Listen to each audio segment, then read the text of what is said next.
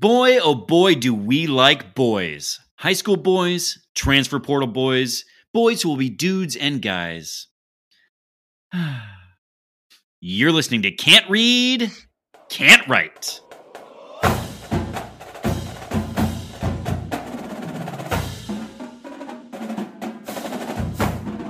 Welcome back, everyone, to another episode of Can't Read, Can't Write, the podcast that proves Spartans can talk. I'm Mike Jones, joined by the guy who was commissioned to paint Luanna K. Simon's formal portrait, Kevin Greck, and the guy who was her stand-in, Alex Blum.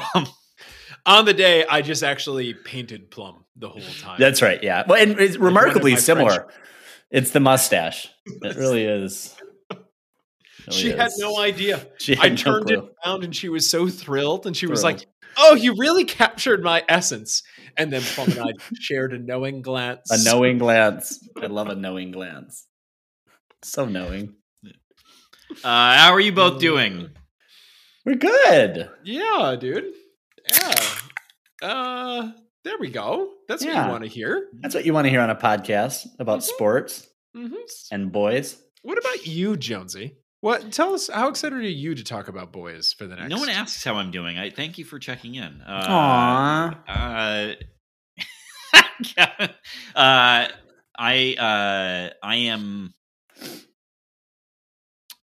I'm focused. I'm energetic. Laser. At attention. And I'm ready. That last one was a little bit weirder. Why don't you dribble out our list of topics? Oh, before we do, we got to thank everyone for listening. And of course, please share the pod with Spartans in your life. Give us a share on the old Twitter machine, the old Instagram, rate, review, and subscribe wherever you get podcasts. And yeah, this is the show before the show about the boys. So it's going to be a big recruiting week. It's been we're going to head behind that green wall and we're going to talk about the comings, the goings, and what we think of the class that's shaking out so far for the class of 2023. And then we're going to chat, I guess, about basketball for a second. And then we're going to fire up the old cement truck, fill in the swim and dive pool, and then talk some Luanna K. Simon before heading off Grand River with a host of topics that are both sad, infuriating, and hilarious. So we're going to cover the whole gambit there, preview Oakland, and then get to your Twitter questions. So, gentlemen, let's head behind that green wall. And how do you want to start? Do we start by saying, remember everything that we said about recruiting last week? That's all been called into question. Do we start there? I think this is one of those times. Sometimes I wish that we, particularly during football season, sometimes we recorded more than once a week because of the cadence of how much we got to get through, yada, yada, yada. This is an episode where I am very thankful that we only record once a week because earlier in the week, I, like many folks in who follow recruiting, was a little bit bothered by what was happening. And then we had a whole week of good news. Sure. And then we're rounding out shortly before recording with some less good news. But yeah, so I think let's lay the table of everything that's happened in the past week, and then and give the plaudits to new members of the class of 2023, and then kind of talk recruiting bigger picture. Does that make sense? Yeah. Let's start by the guys that aren't in the class anymore. Yeah. We got some decommits from Mr. Jonathan Slack, 3-star offensive lineman, Mr. Colton Hood, 3-star defensive back, and Mr. Javon Brown, 4-star linebacker. Now, there are details for each one of these that you can go and read up on if you want, but those I can give you what the rundown is. Jonathan Slack, there was a lot of slack, and a lot to lack, so he wasn't going to cut it. Colton Hood, Tucker looked under the hood, didn't like what he saw, not enough power, so that one we had to get rid of as well. And then Javon Brown, just a big cup of fucking brown right down the pants, brown. So no more from him either. So that's it. That's really it, and that's the expert analysis you came here for. That was actually all lifted directly from the 24/7 premium board. That's right. We're just stealing their content now and putting it live on the air. Yeah. That was the thread title. Javen right. Brown down the pant leg. We were trying to not talk a lot of garbage about these young men, but we didn't go for it. Things happen live and on the air. I do like. There's one in particular that I think we should. Let's put a pin in Colton Hood for a second, because that one was a one where the staff maybe was a bit split on taking the commit in the first instance. And I just I want to put a pin in it because I would question if the staff should feel that choosy, and so we can circle back at the end. But let's talk about folks who are joining the class. Yeah. So speaking of Brown, Plum, how are you going to spin Brown to be a good one this time? You know what? Chocolate. Brown chocolate. Delicious, sweet, creamy Sean Brown chocolate. I hate everything that just came out of your mouth. What the listenership can't see is just the grimacing happening from Plum right now. It's just the regrets. He's painted himself into a corner. Really should have just should have read a line below. Get scanning now, buddy. So Sean Brown is a flip from the University of Arizona. His offer sheet is, as a West Coast kid, is comprised of we'll call them maybe quality names but lower tier West Coast schools. Yeah, these are the ones you always expect to see going up against MSU. Your BYUs, your Oregon States, and your San Diego States. Good. You know? Well done, you. Well, Washington State on there as well. That's foreshadowing. Yeah. So what's intriguing about Sean Brown as a commit, so he's the composite 83rd best player in the state of California, 94th cornerback in the entire country, comes in at 942 overall in the nation. If you're looking for the sort of like why take a commit like that, his measurables, he's 6'3", 195. That is a big dude to be playing cornerback and can give you some coverage that some shorter guys can't. Yeah. Okay. You want to talk about Sam Leavitt? Last week we talked about how we weren't so sure about having multiple quarterbacks in the program, but there's another 4-star quarterback coming in. Jonesy, you want to introduce us? Yeah, so Sam Leavitt is a Washington State flip. He's a 4-star late riser. I mean, there's a lot to like in his game. Very quick release with the ball. Great mobility in his senior year that was displayed. And what's interesting is that so he just took his team to a state championship, and earlier in his career, he had an amazing wide receiver that they were able to really rely on, had less talent at the wide receiver core later in his career and still excelled. The point that I think is most intriguing about him is a 70% completion percentage as a senior. Folks who remember some of the notes that we're making about Sam Leavitt here are things that you could have said about Brian Lewerke. Brian Lewerke never had that completion percentage. So being able to get passes completed accurately is a big deal. He's the number 1 player in the state of Oregon, 23rd best quarterback in the nation for the class of 2023.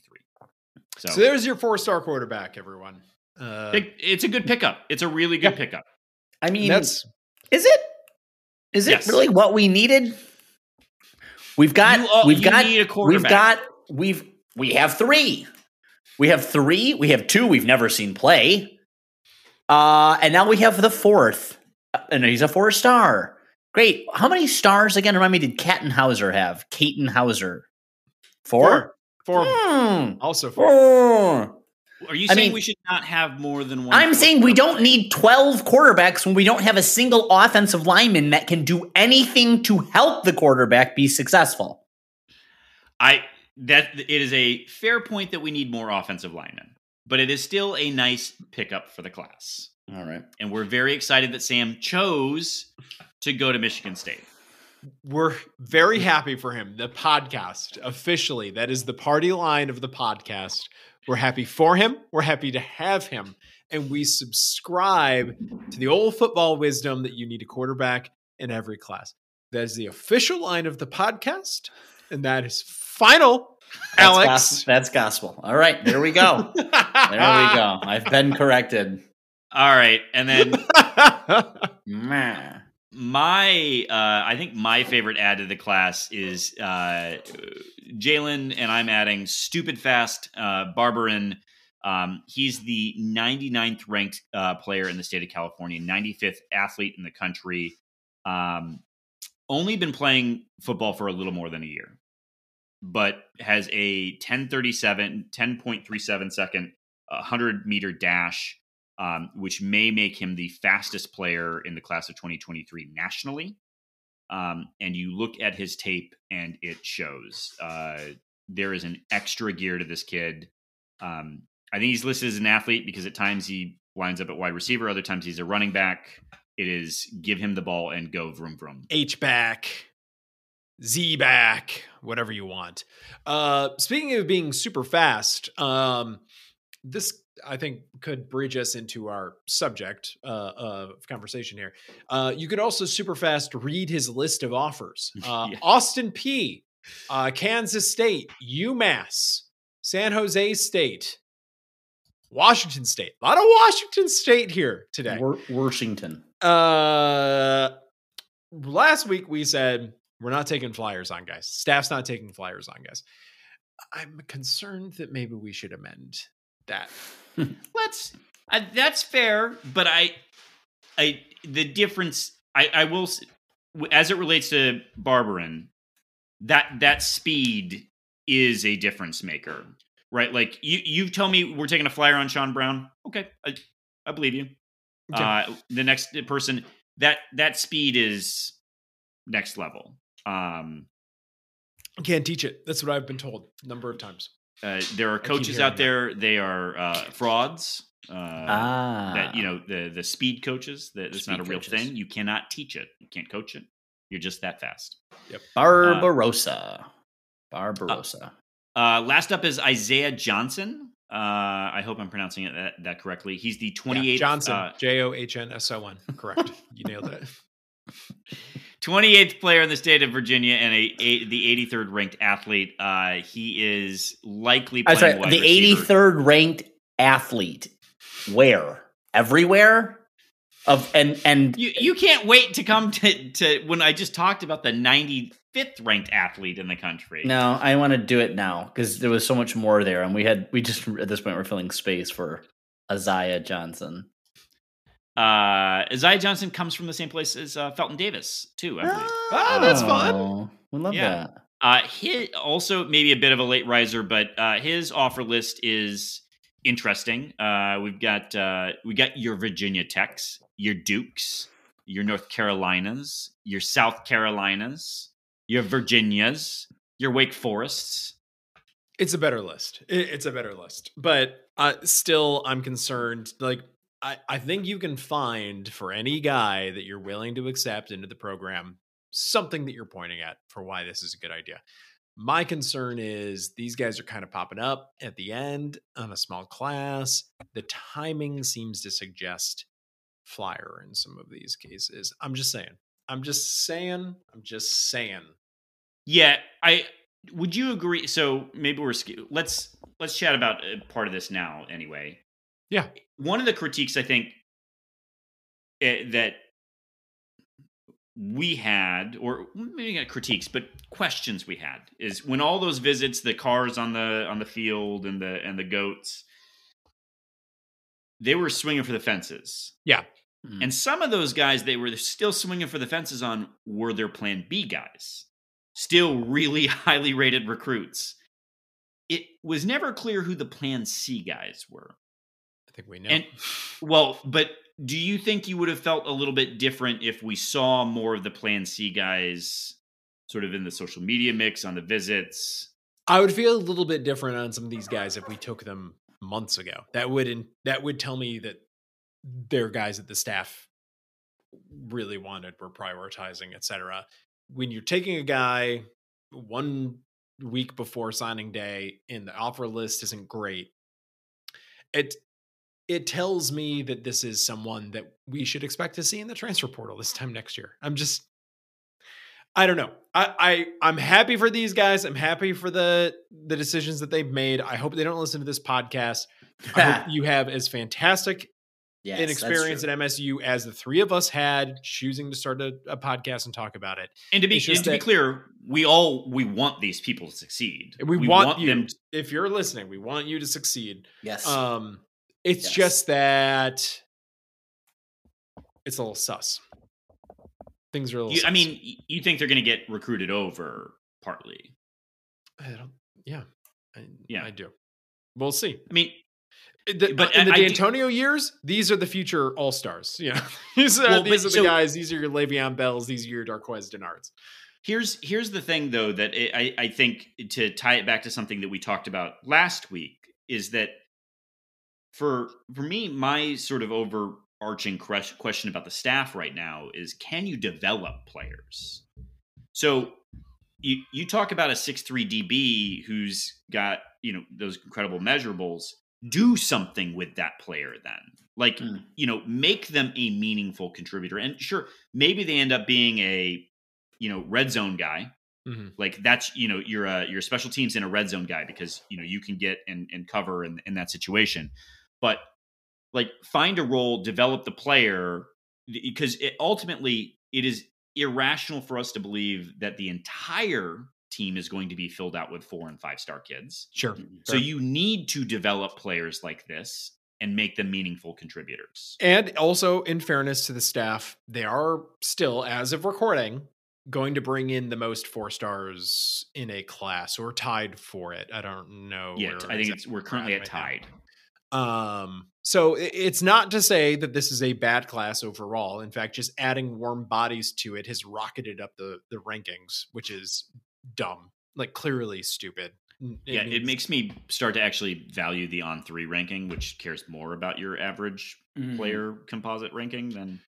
So, but I'm just saying, we made a statement last week. We felt comfortable with it. Now there's evidence to the contrary, and we should acknowledge it. Other things that we want to talk about, other transfers in. You want to cover those? Well, let's do the transfer out. Okay.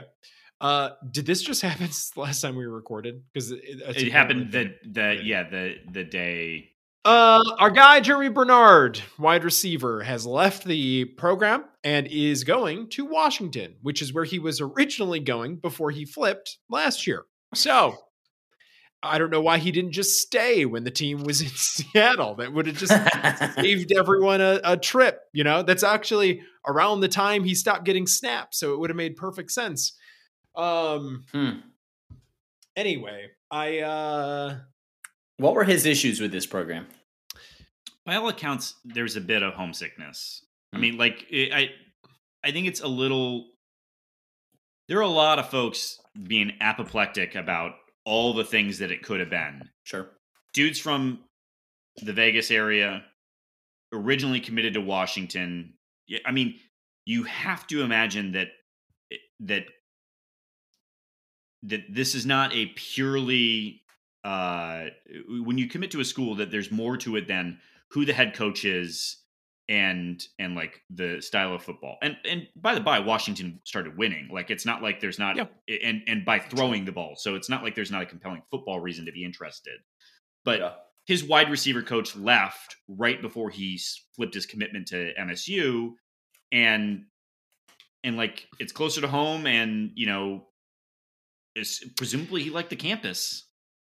I do have to point out, though, I've been to Seattle. I've been to Vegas. Starbucks. And my understanding is that they are not the same thing. That was my experience. Yeah, they are different. That they are different. Yeah. But you would agree they are closer. Effectively, like marginally.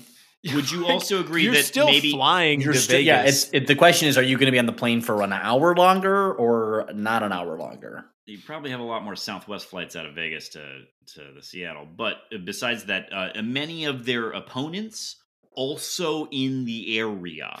That's fair. I mean, it's the same time zone, I guess, too. I think. Is it the same time zone? Yes. Yeah, Vegas is Vegas Not Pacific. Mountain? I don't know. No, now I'm questioning if they're mountain. Yeah, That's I know they're mountain. can't read, can't write, can't tell time. Hey. Only 2% of the human population in the United States is in Mountain Time. So It's a stupid time. it is. It's an excellent time. It's hilarious working is for a company based out of Mountain Time because that's their reference point, and the whole rest of the company and all of our clients are like, "What are you talking? What is about? Mountain Time? No Make one it stop. even knows that this exists. Make Mountain Time stop." You know, I don't know. I also think we have to name the obvious here, which is, we have a style of play on this team that does not comport with winning. So that's a big challenge. But I wonder about just even the pass game, run game, and how fucking bad Peyton Thorne's been. Though one would think with this 4-star quarterback recruit. Which one? Yeah. Well, yes. Well, you'll recall that Jeremy Bernard has quite the relationship with our last 4-star quarterback recruit. So I don't know. I'm a little sus on this homesickness thing, and I'm a little sus overall. But anyway, there's some transfers in. Nathan Carter, running back, 3 years of eligibility, joining in. Jonathan Kim, kicker from UNC. Well, let's stay with Carter for a second because he had some good film. Slow down. This is an exciting one. He had some good film. He was fast. He's even faster than Kenneth Walker III. Can you teach speed? People are saying he's the fastest running back in the world. Number 1 athlete. Nathan Carter last year only played 4 games, had a shoulder separated, so that's why he only played the 4. Ran for 405 yards in 4 games, averaging 6.2 yards per carry, with over half of those yards coming after contact. We'll recall that was a big canine staple too, yards after contact. And if we have a offensive line that is growing and developing, then that skill set will be valued highly. Mm-hmm. And then as a freshman, ran the ball 125 times for 4.5 yards per carry, which is still not shabby. Yeah, I mean, you'd like it to be up a little bit, but Jonathan Kim, kicker from UNC, was the kickoff specialist there. I think he had the most touchbacks in the conference or something like that. I'm not Jonesy. Does this help us with field goals though? Well, let's not. Didn't we lose the Indiana game on kickoffs? I mean, they returned to kickoff for a touchdown.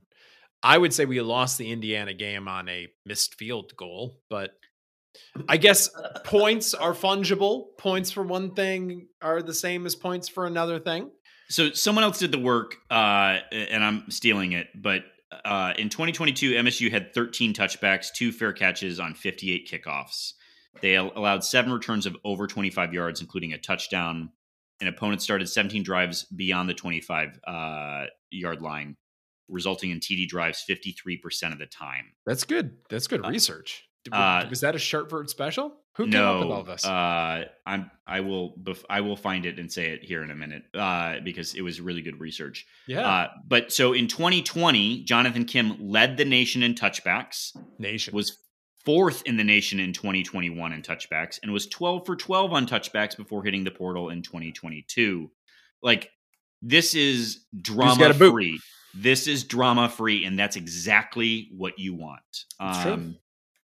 So I think this is a big pickup. He is not a field goal kicker of note, though we have extended some PWO offers to some other kickers. Listen, if he can kick off the ball this way, I promise you, even if his first time kicking a field goal is in a game, he's more likely than not to be successful at it compared with the current assholes that we have wearing Michigan State uniforms. Because if you can dodge a ball, you can dodge a wrench. And I'm Vice versa. I stole the Can't kick a research. field goal. I stole the research from Maxwell Klitsky. It's MaxwellKlitzke on Twitter. Excellent. Maxwell, well done. And finally, Samar Melvin, cornerback from Wisconsin, because we're just going to bring Wisconsin's whole team through the transfer portal at some point. Sooner or later. That's just going to happen. So cornerback, has not really played meaningful snaps, but was a contributor in special teams. I don't know what else we want to talk about on this subject, but other than I'm expecting as much change as we've talked about this week, I'm expecting to talk about that amount of change again next week, because this year in particular seems bananas going into the last week of recruiting season. Maybe it's just that I'm still used to the D'Antonio years where everything was all buttoned up and it was very dull and it was just the fax machine whirring on signing day. But like, it seems like if I'm taking a pulse on college football, it seems like this is happening everywhere. Lots of flips, lots of decommitments, lots of new commitments, lots of transfer portal activity. I think there's 1,000 guys or 1,200 guys right now in the transfer portal. So it's wild right now. Yep. Yeah, I think we in the past, like we acknowledged this was going to be more of a thing here with Mel Tucker. And I think we talked about it being kind of fun. This is the first year that I think folks are finding it not fun. And I think it is worth remembering that from I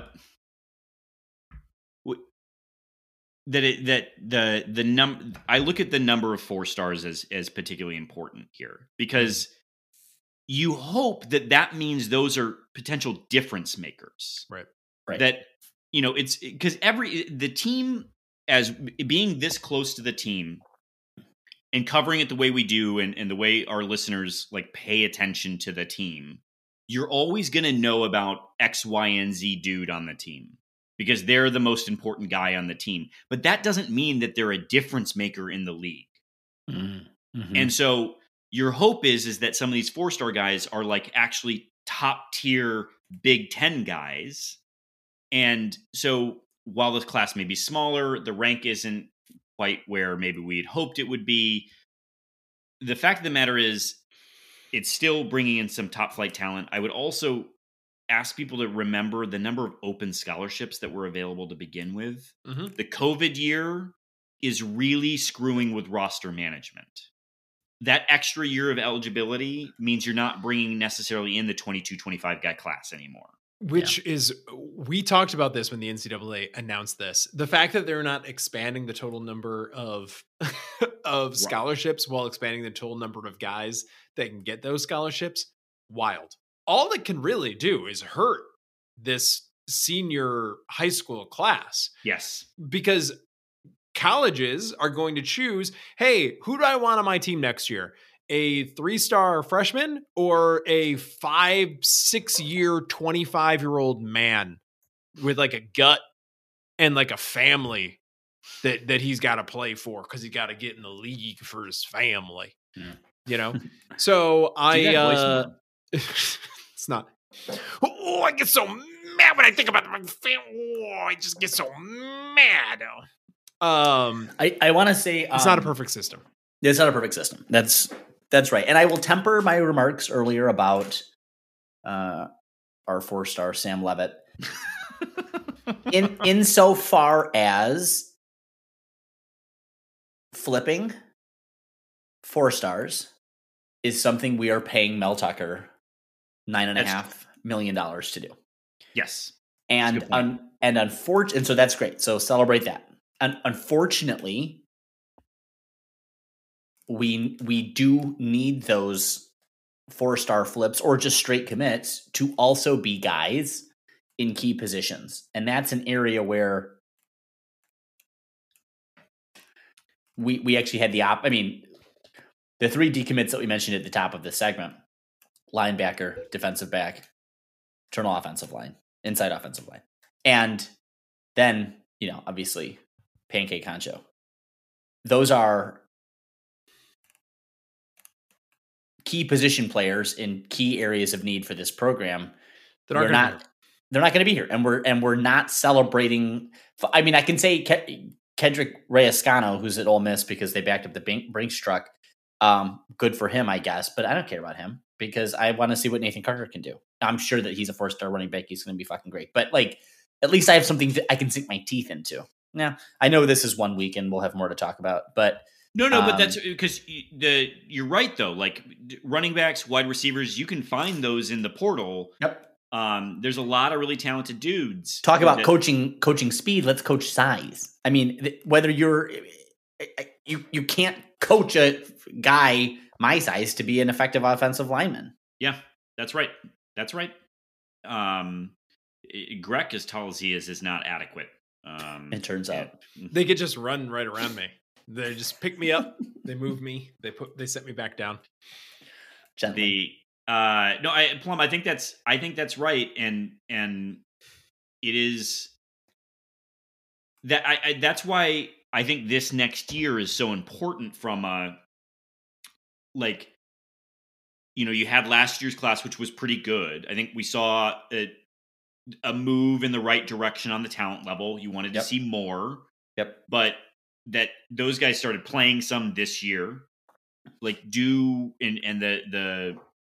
the couple 4-stars from his first class, that was the Zoom class, right? That he never really got to recruit. Those guys started getting some time. You need to see them elevate. Because Tucker's got a couple more years at best left before people are either in on him or all the way out on him. Yep. My last subject on this, and you guys are welcome to just keep talking about it, but Graham, turn your knob up. Turn that volume knob up, my friend. Is Graham Couch right to just be skeptical about recruiting and calling commitments pledges and that kind of this amount of attrition and addition? It's crazy. Well, first I have to ask Graham, what's your take on the Pledge of Allegiance? Because it feels to me that if pledge is not that important to you, I guess pledge is more than commitment, maybe. Holding your hand over your heart every day. That's it. This is good. But go ahead. Oh, the last thing I'll say about this is we'll never know unless someone comes out and says it, which I would wish they would. What the 5-7 season did to any of these guys who either did not commit or left, entered the portal, who we could have built another year around. And whether going 7-5 with a potential bowl win helps that, or even 8-4. And I say that because the Indiana loss, the Minnesota loss, which was a convincing loss at home, these were games we absolutely should not have lost. We should never accept a program that loses to Minnesota at home. That is never acceptable. So that's why I say this easily should have been a 7-5 season for us. And based on a terrible year, we should have been 7-5. Right. Those were management decisions. Those were, and fucking Tucker with execution. But those are the coachable things that get at $9.5 million. You have to get those things right. We didn't get those things right. I think that if I'm those guys, get the fuck out. I'm out of here too. So I don't know. I don't know. He has to be able to recruit. Mel Tucker and his asinine band of clowns coaching with him are making their own jobs on the recruiting side harder. I guess that's my point. You have to be able to back up the product. My God, Bentley's on the football field with Kodiak pancakes on the ground as they are just drooling over themselves to win this kid over. And the Emperor has no clothes at 5 and 7. Why the fuck would he come here? So, maybe that's a really harsh take, but these things inform each other. And he's making his job.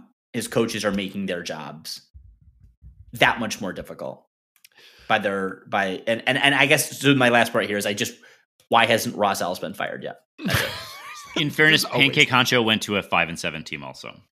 Yeah.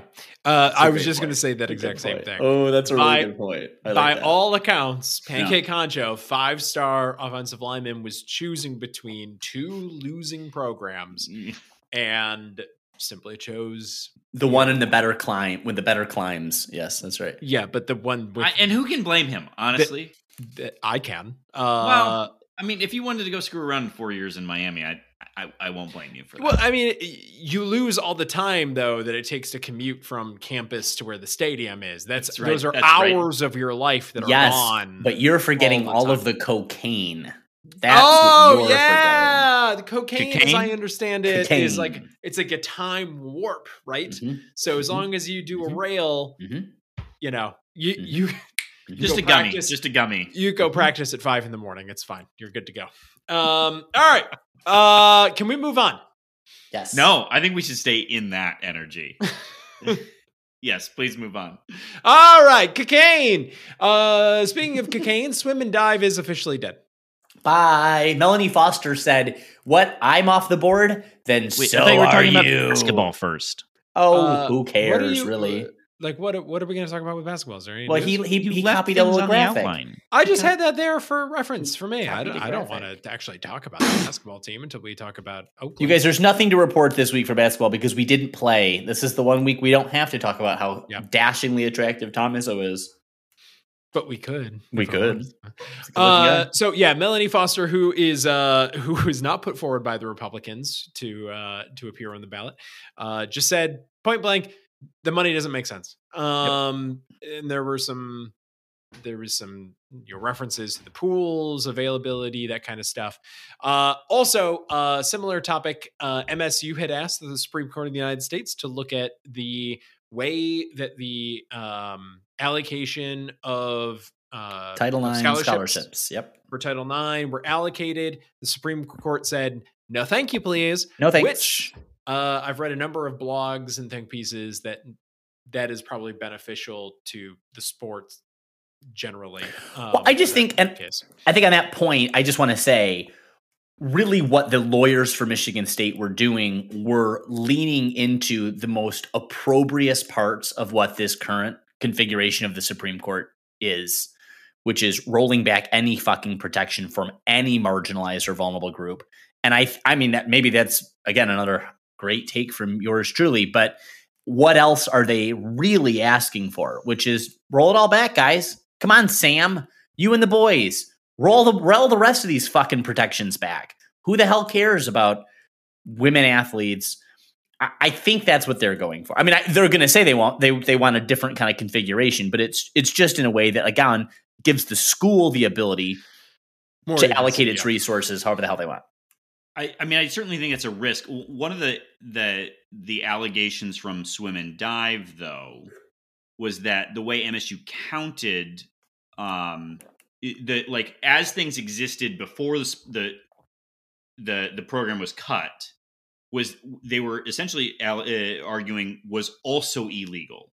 Correct. So they were saying that Crew, I think specifically Crew, allocated a bunch of resources to a women's sport for a bunch of women who couldn't actually compete because they weren't. So they were saying the count for Crew was fraudulent. And so because they'd have like 80 women on the Crew team or whatever it was. Right. Even though like 80 women are not actually competing. And so the challenge that they got, I think was because the allegation was that the entire system of MSU was fraudulent, put them in a bit of a precarious position where it's not just about whether Swim and Dive can exist. It's about are we operating something in total fraud of the spirit of Title IX, which they may be, but that means that like for all the clamoring for swim and dive to come back, it was at the exclusion of the men's team. Mm-hmm. Yeah, that men's team would have been dead either way. Either the way, men's team's not coming back. Particularly if the allegations of the women's swim and dive team were true. Yeah. Particularly if that was the case. Anyway, but you're not wrong, Plum. That would have been a prime opportunity for the court. And you have to ask yourself, as the university, is that a risk you're truly willing to take? Yeah, Pandora's box here, friends. Yeah, no. That's a very valid point. And the last thing I'll say about this too is because I think state news actually, and this podcast has been quite critical of the state news over the years, and I think correctly. We have.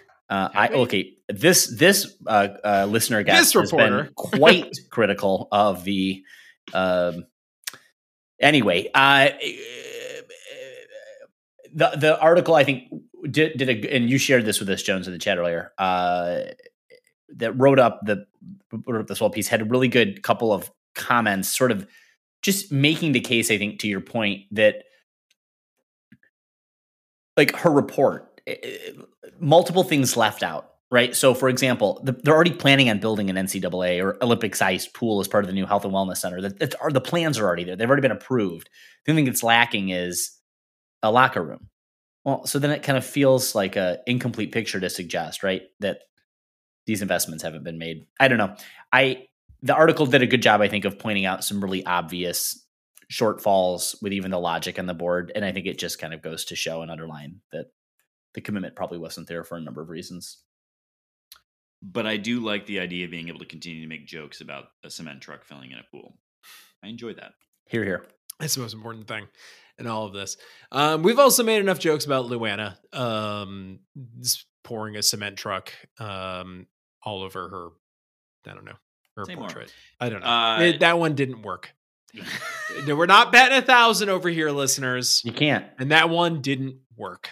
Can we just, I truly Can we do like a Liza Minnelli in Arrested Development type situation? How she ends up in the wall? Like, Luana kind of looks like Liza Minnelli a little bit, right? Is that fair to say? Yeah, maybe. Yeah, there's some resemblance, right? She looks more like Jessica Fletcher, Angela Lansbury from Murder, She Wrote. Yeah. All right. Well, we're going to workshop this behind the scenes, and we can continue on. I just hope that the artist said, why don't you go deeper into the Bakerwood lot? And she's wearing her green suit. So eventually she just blended in. So her portrait is just a floating head. She's in the middle of rifle season, Jones. That's really uncouth. Uncouth suggestion. Michael, why don't you tell us a little bit about your close personal friend? Daddy, tell us a story about Brandon Sands. We've heard so much about him. Tell us, Daddy. Well, I once had a friend who needed to refi his house. Who? And he called up, we'll call him... Was he slender? Slenderman. We both said it. And eventually his refi got to Mr. So-and-so. Who is it with now? Mr. Cooper. Mr. Cooper. You write a check to Mr. Cooper every month. Anyway, it doesn't matter. Brandon with an E, Sands with a Z is our guy on the mortgage streets. He's with Gold Star Mortgage now, as you've heard from us. And look, what we love about Brandon, I think the key thing to know about Brandon, because times are tough. It's not a great time to buy a home for a lot of people. So when you're doing that, when you need to go through that process, because frankly, some of us need to do it for whatever reason in this moment. You want to work with somebody who is going to A, take the time to talk through things with you, and B, is going to have access to a variety of home loan products to fit your specific circumstances. So if you're in the market to buy a home, you should absolutely reach out to Brandon with an E, Sands with a Z. He's with Gold Star Mortgage. It's a Fortune 500 company. It's Michigan-based. They do over $1 billion in mortgages annually. His team has over 100 years of combined industry experience. And despite being Michigan-based, he can cover you over the entire Big Ten footprint. I'm talking the UCLA Big Ten footprint. So if you are literally buying almost anywhere in the United States, give Brandon with an E, Sands with a Z, an email, a call. Look him up. He's on Gold Star Mortgage. We cannot recommend him as a consultative dude for your purchase enough. All right, off Grand River. Who's got a Mike Leach story they want to share? Mike Leach was a legend of the game. I know there's some criticism of Mike Leach, of course, but we lost Mike Leach this week. MSU ran into him a couple times. One right after he was sort of dismissed from Texas Tech. We played that game. It's also right after our Rather Hall year, so there was a lot going on for that game. And then, of course, played him when he was the coach at Washington State, which resulted in a really high scoring game. But guys, any like really fond memories of Mike that you want to share? I mean, one will never forget that press conference where he was attempting to cool off his ice cube filled. Oh, was it coffee? Because it looked like it was in a pop cup, like not a coffee cup. A soda cup? Fine. His soft drink receptacle, as it were. So Greg laughs when I share this quote, but I went down a wormhole of Mike Leach, videos and whatnot. But he said something that actually stuck out with me that I think I'm going to remember for a really long time, which is that nothing is truly fun unless it's very, very hard. And I think that is like, you can giggle at the joke, but you can also sit in the thought of that like for something to be really, really rewarding, to like take true pleasure in it, that it needs to be a challenge. It can't be easy. And I think about things that I've done in life that I'm particularly proud of, that are memorable moments. Like when I backpacked the Grand Canyon, that was not easy for me, but like was an incredible experience. And so, despite being an absolute goofball and also incredibly smart, like there was a wisdom to Mike Leach if you were listening to what he was saying, that that it's easy to take him as a character, right? Like a caricature rather. But he was no dummy either. Are you auditioning right now to do the eulogy for Mike Leach? Like what is going on? There it is. Sorry. There. Meanwhile, my contribution to this whole thing was to be like, people ask him ninja versus pirate in the press conference, and he says funny thing, and I like it. That was my plan. We really enjoyed when he did the breakdown of who would win in a fight in the Pac-12 mascot battle. That was a good one. That's like the basis of all of our summer summer right. material, basically. It's the entire concept of a segment fish, really. So again, I know that there's criticism of Mike Leach, some of it warranted, of course, but I think college football suffered a great loss this week with him passing, unfortunately. Yeah, and I think also the SEC, if you want to distill it to something less than human, which is just to say is on the field product, Mike Leach didn't run many plays. That was they would just run select plays and drill them into the ground. Mm-hmm. And you never know where he would have gotten Mississippi State, which is kind of in the SEC country and have not. Mm-hmm. Where he might have been able to get that program to. I also saw a hilarious story about a time when he was at Oklahoma where he intentionally dropped a fake play card. Playbook. Yes. Sorry. Yes. The call sheet. Yeah. Crazy. What a dude. What a dude. Yeah. Anyway, obviously, our condolences to fans of Mike Leach everywhere. We were certainly fans of Mike Leach. So. Yeah. So that's the fun portion of Off Grand River. Can we go to the lukewarm one? Because you crossed it out, and I just want to take a quick note at it. Okay. Yeah. Let's take Charlie Baker has been tapped to be the head of the NCAA. I believe, Republican governor of Massachusetts. 2 terms. Yep. 2 terms. Popular, bipartisan guy. The only reason I want to point this out, though, is that this is a lobbying play. This is the NCAA kicking the can to Congress to try and regulate things like name, image, and likeness. We're going to get to, in Twitter questions, the NRLB. This is a play, an interesting one, but a play, and it is not benevolent. No, this is because there are going to be huge systematic changes to college sports in the next 10 years. And all of them are going to come from Congress because the NCAA as an institution is broken and has zero fucking internal power anyway. And because Mark Emmert's brilliant leadership over the last several years has run it directly into the ground, it has zero clout with which to work. So you had to give this job to a politician, and they need to usurp the states too. They need they need Congress to usurp the states. Yep. So this is maybe a great hire, but I don't know if it's great for student athletes. No. TBD. It's specifically a great hire for the university presidents. That's right. Well, again, is it good for the student athletes has never been the question the NCAA has been. That's right. That's right. So Jonesy, get ready to talk Commerce Clause a lot over the next several years. Yeah, been gutted by the court. Gutted. Yeah. So there's 2 subjects of 2 scoundrels. Scoundrel. But let's talk about the really awful one first. Chris Beard.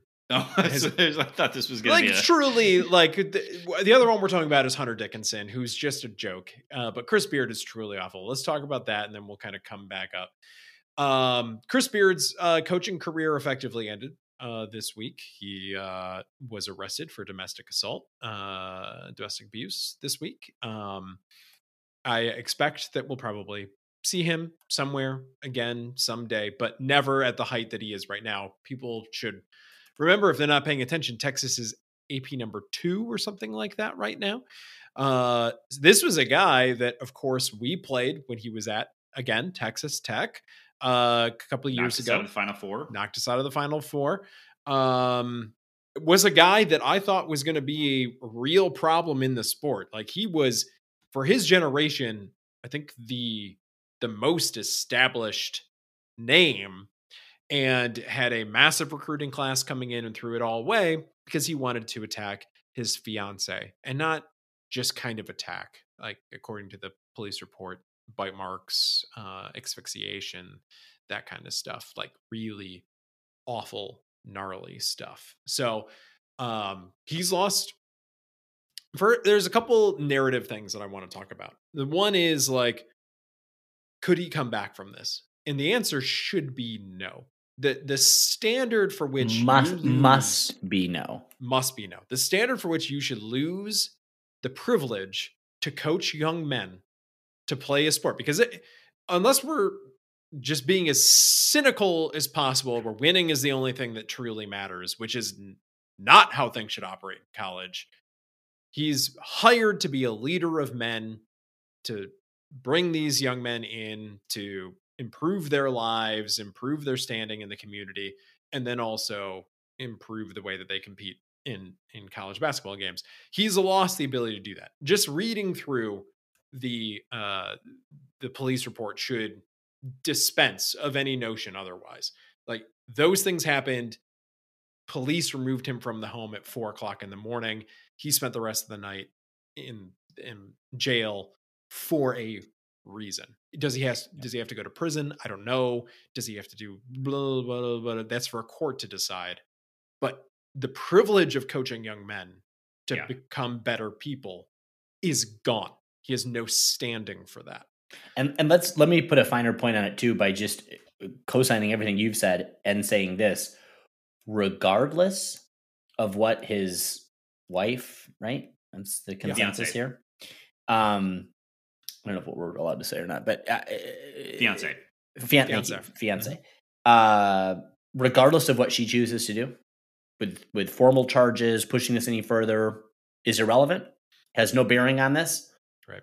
As a statement of material fact, he did these things based on what happened in real time and what was reported in real time and what was documented in real time and what physical evidence has also been documented in real time. these things happened. They are substantiated. You can go to court to determine other things, but in terms of real factual things, the cat is out of the bag. The cat may not be put back into the bag. The bag is now open, in fact, broken, and the cat is gone. Yeah. And that is why what you've said, Kevin, is 100% correct. So we hope for better days. We hope he learns a lesson and he becomes a changed man and he deals with his anger and he becomes an avowed anti-abuser. And he still cannot and must be removed from any position of influence.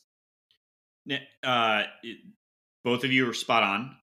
Kevin, I thought after this happened had said, there was a narrative that came out that it was possible that there was this idea that he had caught someone having intercourse with his daughter, and that he attacked that person. I'll also say it's worth, without pointing to any individual, that there's that this has been a narrative that's also popped up as it relates to some folks that are on an MSU team that they're maybe on the team because of intercourse they had with somebody's daughter.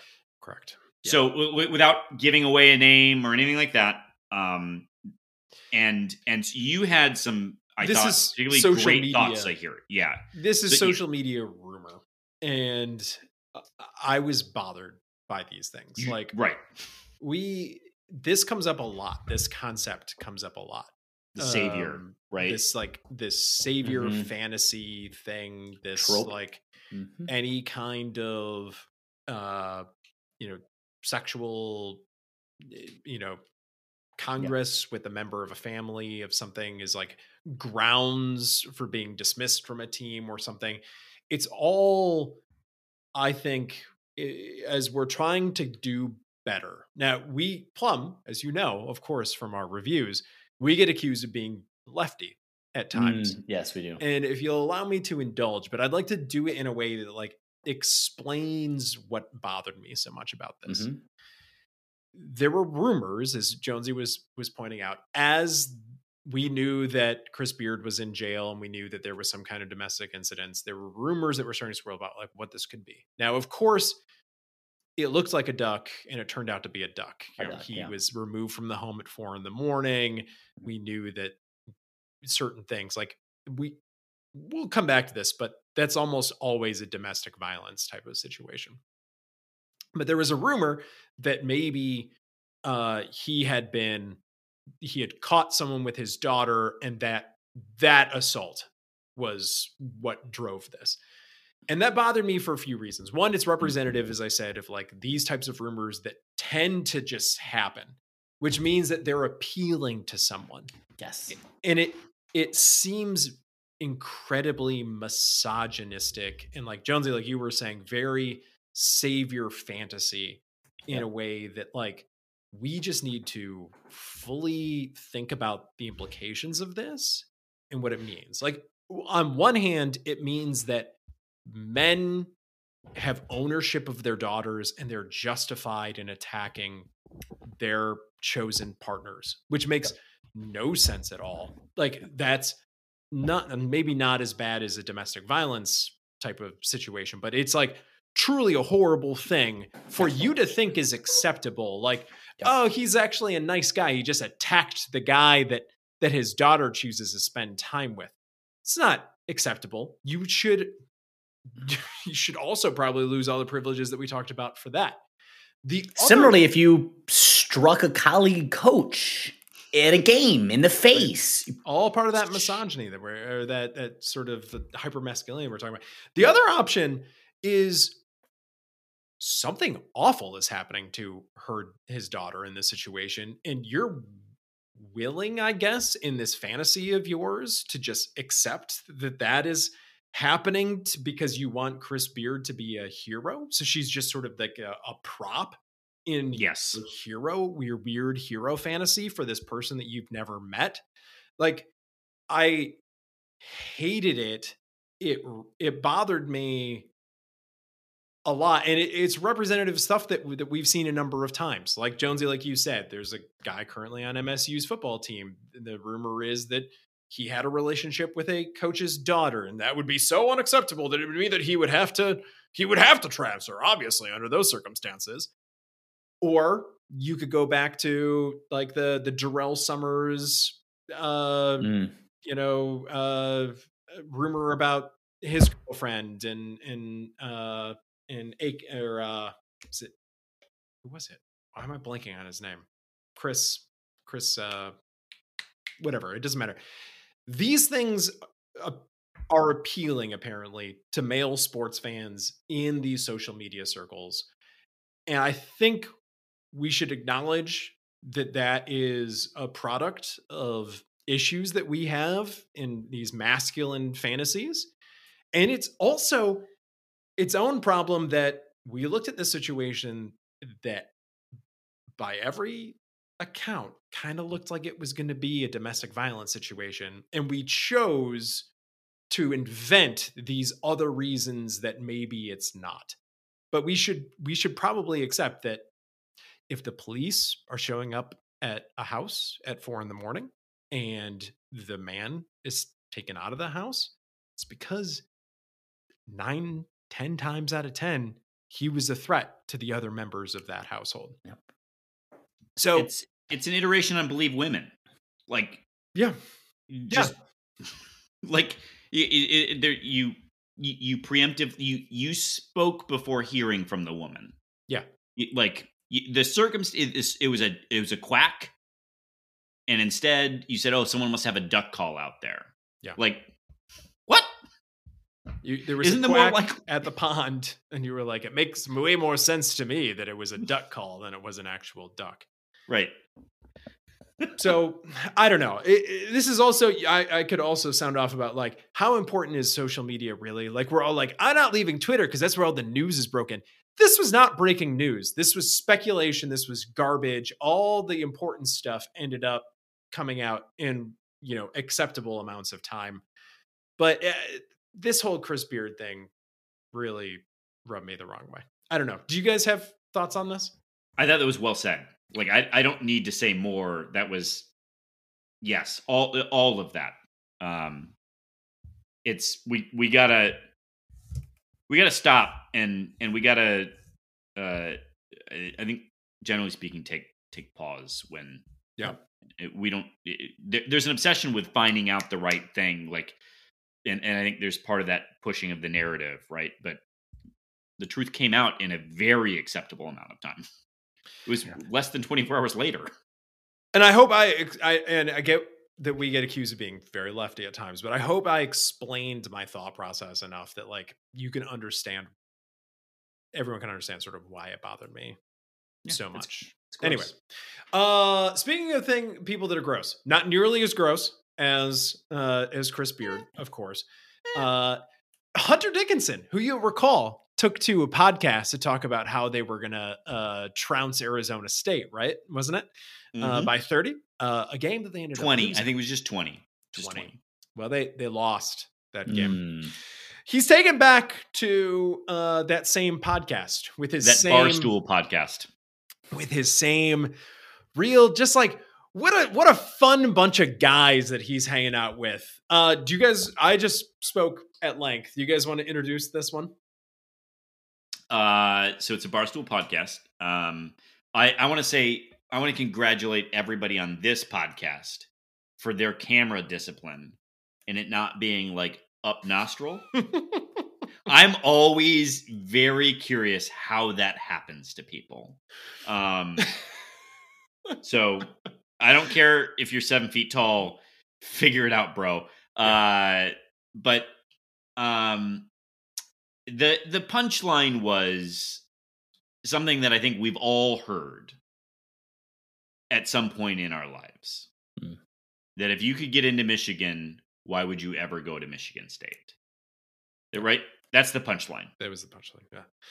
They were talking about how garbage MSU is, which is fun because, Michigan is coming to town on the 7th.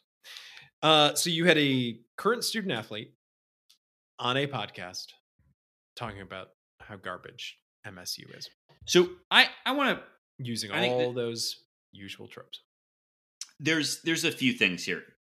One is let's pretend we're his age. Mm-hmm. Now I know from interactions with people who were, they were younger than him because he's like, get a job, bro. But I interacted with somebody in college who was at U of M who literally said that thing to me. Mm-hmm. So it's unsurprising. But this does really speak to, I think, the split between the people who go to our school versus the people who go to their school. We advocate for our school. Yeah. Because we like our school. But it's not at the belittlement of other schools. But I can't imagine being so stupid as to say these things as a representative of your university. I was astonished by that. Like, I remember being that age. I had those things. I never would have been so dumb as to say something like that on a podcast at that age. Like, truly, I usually want to give the college kids like a break because I remember being a college kid. I remember what that's like. Never, ever would have recorded myself with that kind of conduct. Plum, I feel like you can be wound up. So here's my question for you. Let's get a few Miller Lights in you. A couple fireballs, and then we throw the mics on. You are 22 years old because that's how old Hunter Dickinson is. Again, get a job. But what do you think the worst thing you could possibly say about another school is? Not like to the detriment of it, not the school. I'm sorry, about the people who attend that school. Because that's the difference. I think it was that's about right. the people who attend the school. Well, I think that's just it. I mean, Hunter Dickinson has his own. People only talk like that when they have their own lack of confidence, their own shit that's happening at home. Oh, you're saying it comes from an insecure place. It comes from an insecure place, and I don't know what his insecure place is. Maybe his dad doesn't love him. Maybe the way he runs is maybe the way he watches. Maybe he saw his coach physically assault somebody at work and was like, "Can I trust this man? Am I safe here? Maybe I should posture like the rest of the people affiliated with my school do, and just go ad hominem against the individuals who don't go here." I don't know. He's a doofus. At 22, one expects that kind of stuff to come out. I think at this point it's just tired, and I think it is especially in poor taste given it seems unhelpful to ratchet anything up against Michigan State or between Michigan and Michigan State right now. It just seems more helpful to just not. And so I just think he's a doofus. The other thing he looks like a doofus. We're gonna just go ad hominem. We can do that. He does though. For the few Michigan fan listeners that we may still have left, I know you've come very accustomed to your team doing this. Your guys, this is Hunter Dickinson's second time doing this. A bunch of guys talk trash in the press conference, like you get in scraps with every other team in the Big Ten. Nobody likes you. Our guys don't do this. Now, I understand that the tunnel incident happened. Our guys don't have this. I can't think of, and I would welcome you to find a case where our guys are saying this kind of stuff in the media anywhere about any team under any circumstances. It simply does not happen. We don't get involved in this stuff. We don't do this stuff. And when you get garbage out there like the John U. Bacon piece, you get garbage out there about that kind of stuff.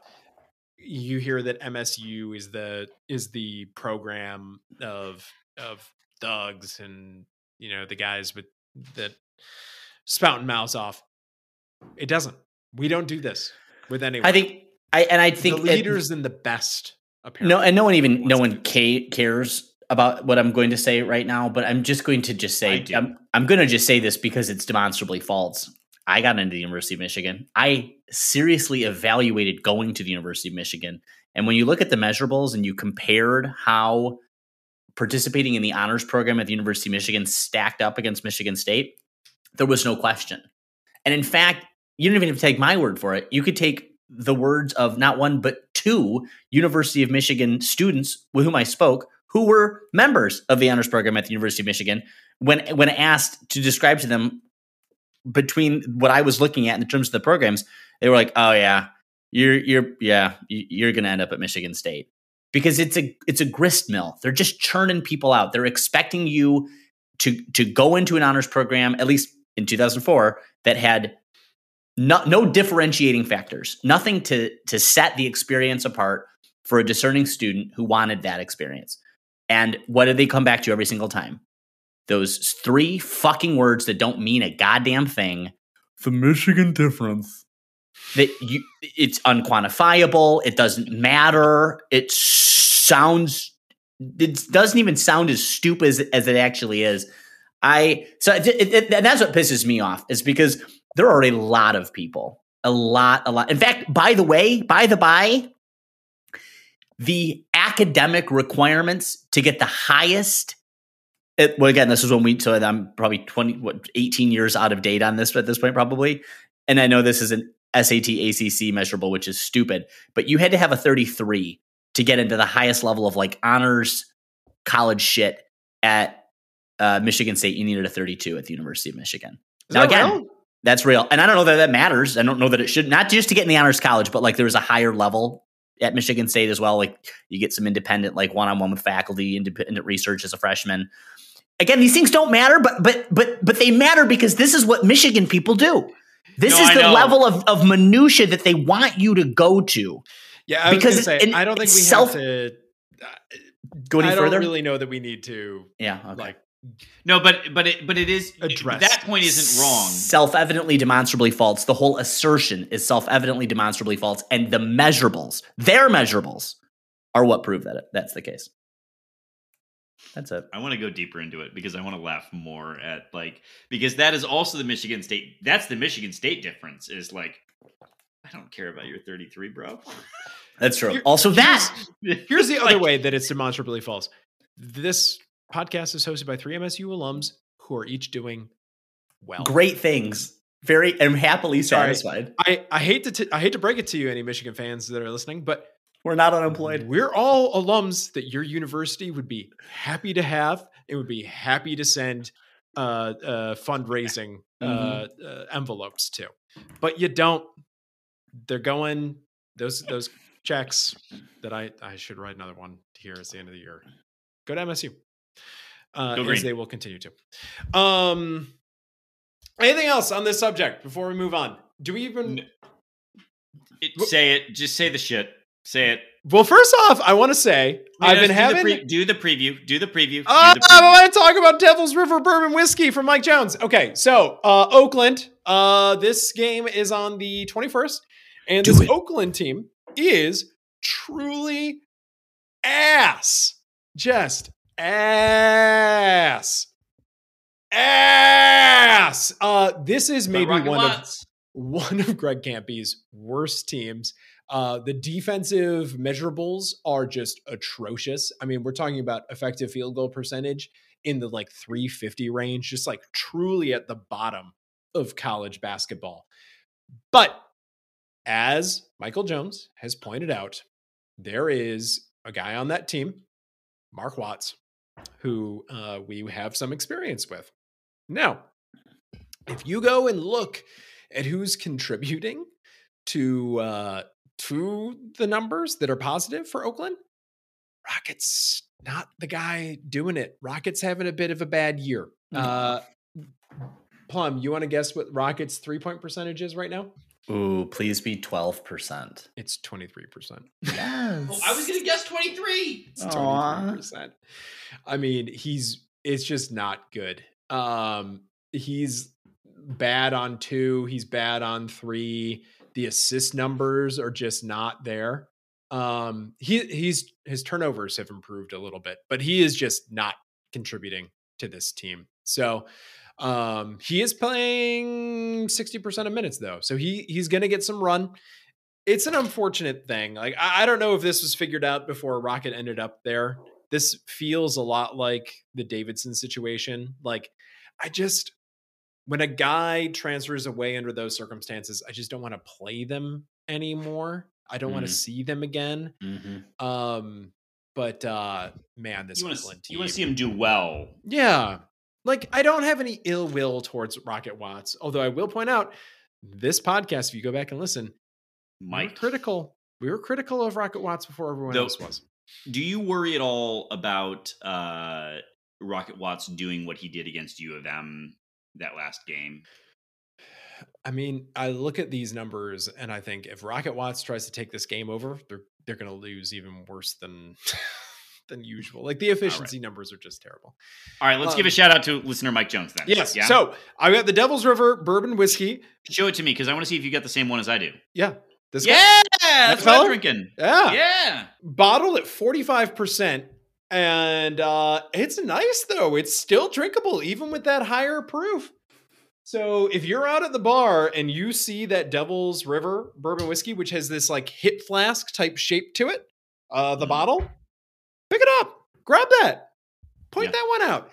And the barkeep will be like, impressive. You must be a connoisseur choosing the Devil's River. That's what we drink back here. We try to keep it away from the rest of these unwashed masses. But you, sir, have a clearly discerning palate, choosing the Devil's River Bourbon Whiskey, 45%.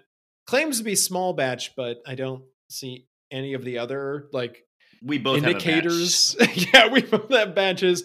There's no like penciled on number or anything like that. So I'm not sure about that, but very good. But it's good. Very good. All right, let's head into these Twitter questions. And of course, we got to lead with Mike Jones because of his kind gifts. Speaking of gifts, he asks first, Christmas is next Sunday. What did you get me? Devil's River Bourbon Whiskey, small batch. It's very nice. Plum, you got anything for Mike Jones? No. Love you.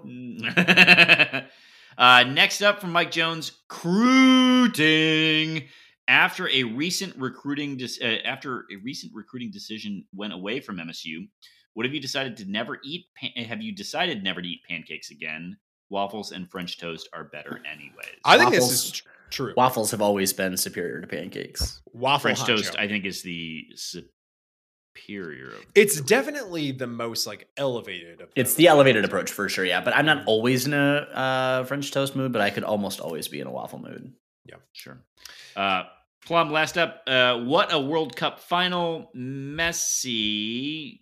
White box. Emoji. Woo, some sort of emoji. Yeah. They should bring back golden goal. Hate watching a game end on which goalie bet. What? Guess is better. I'm going to explain it for you. Because they just have to guess where the PK is, right? That's right. The non-soccer lovers who watched it, thoughts. Oh, this is for you two. Did you watch it? I followed it on my phone. I did not watch it. You guys are shameful. Well, I don't want to support the shameful World Cup.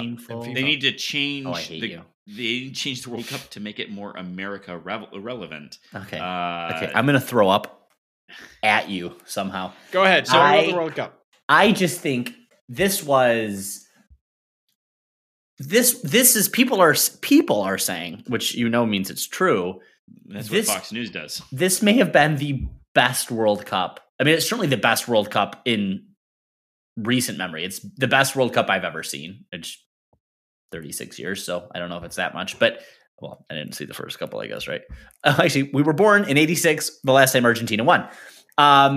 They went up quickly, 2-0, one on a penalty. And I was like, that's 0, right? No, fucker. And then I thought, I don't know, who cares? You know, like, really, is this going to be? But that's the great thing about soccer. 2-0 absolutely could decimate a team. Scoring 2, I mean, in an early can just destroy like the psyche. And it's like, well, what are we even doing here? but they fought back. And France, to their credit, didn't get the first goal. It was a penalty. Kylian Mbappe scores in the 80th minute on a penalty kick after the foul in the penalty area. And then a minute later or 2 minutes later, scores again on an incredible kick. And the determination from the French side, and this is after like some of their best players are subbed off. Olivier Giroud, who was their like star forward, who's just scored and scored and scored. It's like the record point of goals scored in the World Cup, was subbed off. Antoine Griezmann was subbed off. These are guys who are powerhouses who control the tempo of the game. Didier Deschamps, the coach for France, has been without star players. So this was France's whole thing. I mean, I thought France was going to win it all.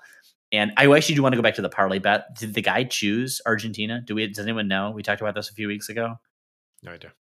Okay. Well, wasn't that us? Didn't we bring up that parlay bet that guy had? Like he guessed like a number of things right. And like, if he got the World Cup, he was going to win like a fuck ton. They were trying to get him to buy out. What other podcast are you on? Okay. Yikes. I don't know who I was talking about that with. Anyway, last thing I'll say is they came back. I know this isn't a soccer podcast, but today it really should have been. And I am ashamed that I'm only getting to talk about the World Cup now, that we didn't even talk about it off Grand River. How dare you?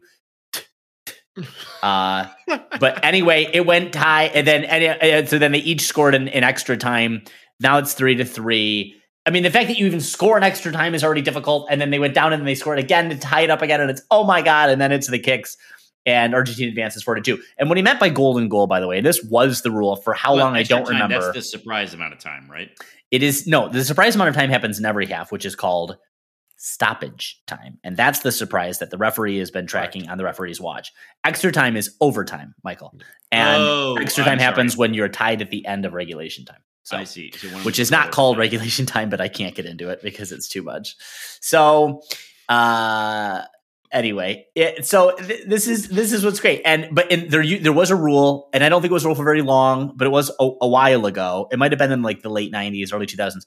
That was called, maybe it was only in the 90s, called golden goal, which basically was like a sudden death. And so at a certain point in the game, in extra time, the first team to score won it all. And that was to incentivize, again, attacking soccer and to prevent going to kicks from the mark. Because no one wants to win on a tie, and that's what happened today. But that gets back to the guessing, correct? Do you want to really? That gets back to the guessing, but it is more than guessing. Correct. And Michael Jones knows that it's more than guessing, because, and I don't know if this happened for either of these teams because I wasn't paying that much attention, like that level of detail.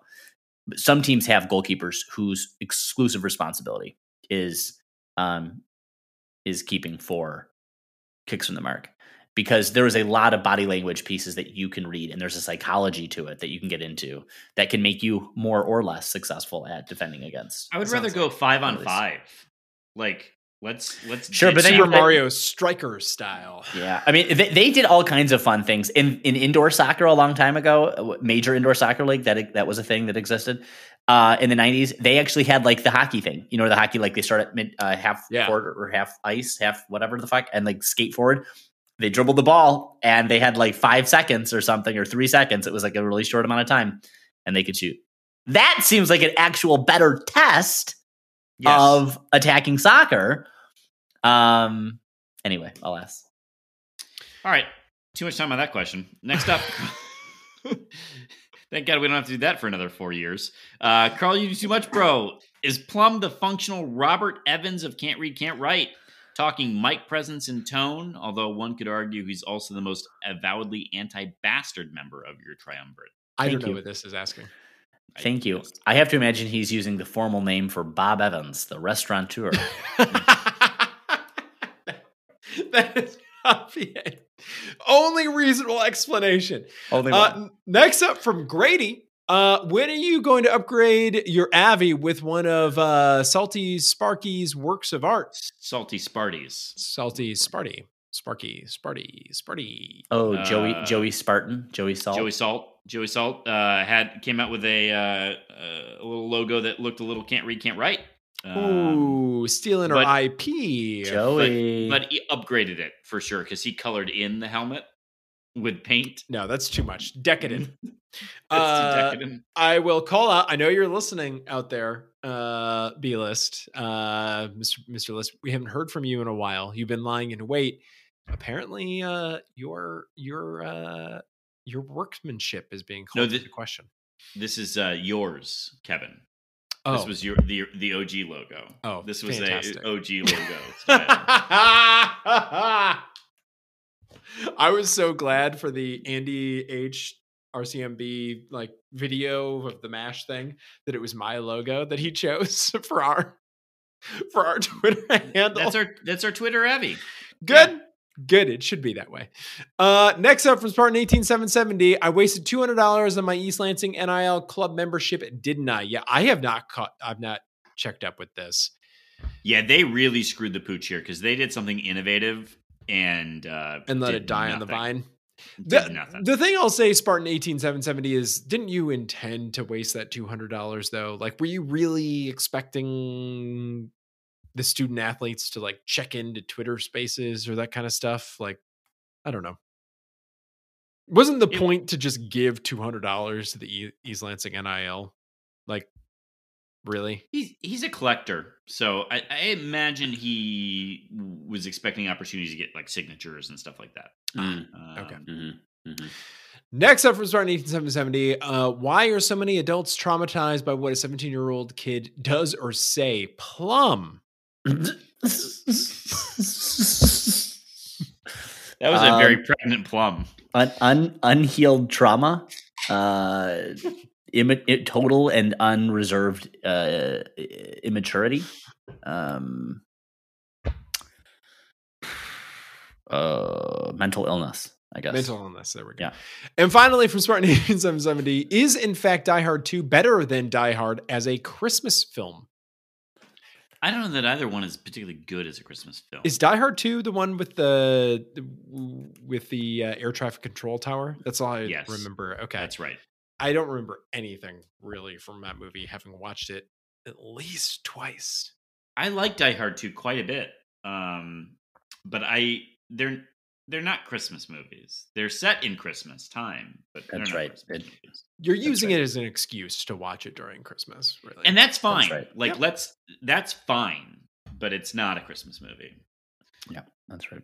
Next up, Tyrone Couch. Which is worse, NIL battles or the good old boys hiring policy of the South? My answer: that ringworm horse penalties. Wait, what?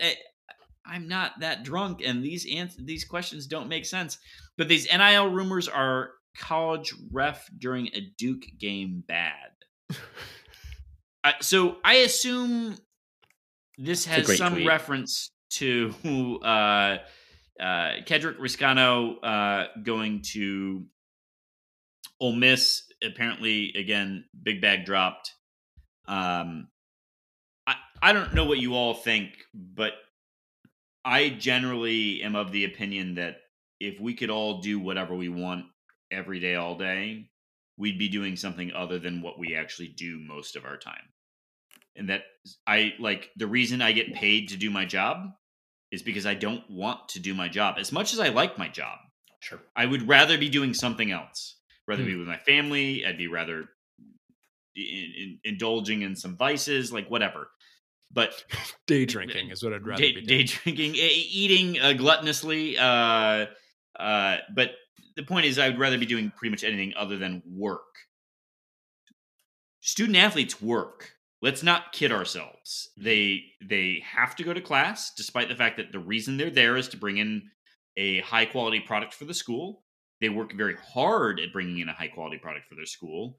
And so if someone's going to pay you money to do that, I'm not going to get upset by that. Similar topic, the thing I'll point out, regular students frequently choose schools based on student, the financing available, like, oh, we got X amount of scholarship or, we got a grant for this at this school. Like that influences regular students' choices for school. Should we be so surprised that it influences athletes' choices for school as well? On to that point, next up from Tyrone Couch, I had a friend in school that was born into millions of dollars. He used to brag that he had more money than everyone and inflate his own ego. Unrelated thought. Is Miami now that kid? Being overzealous for buying recruits is a very U of M thing to do. Be Canes, not Cox.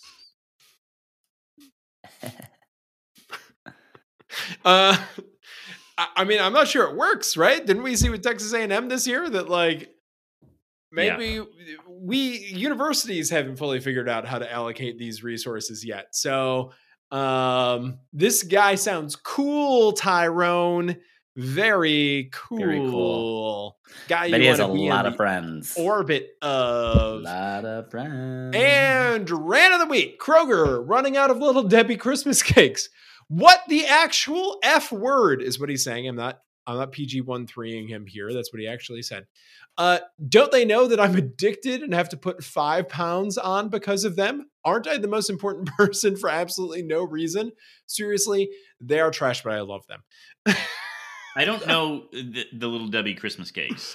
Are they special? They're little, they're little Christmas trees, and they're white. Are they and they have like from like a zebra cake? Is anything different from what a zebra cake is? No, no. Well, the little what's the little the ho-hos? Ho-hos? What about an oatmeal cream pie? What do we think about those? I love an oatmeal cream pie. Next up, the Chase man. I hope that's supposed to be like how he thinks you spell Chase Lounge. Where's Coach Shizay? Where's Coach Cap? Have not heard much from him. Any OL other than BlackRock we in on? Jonesy.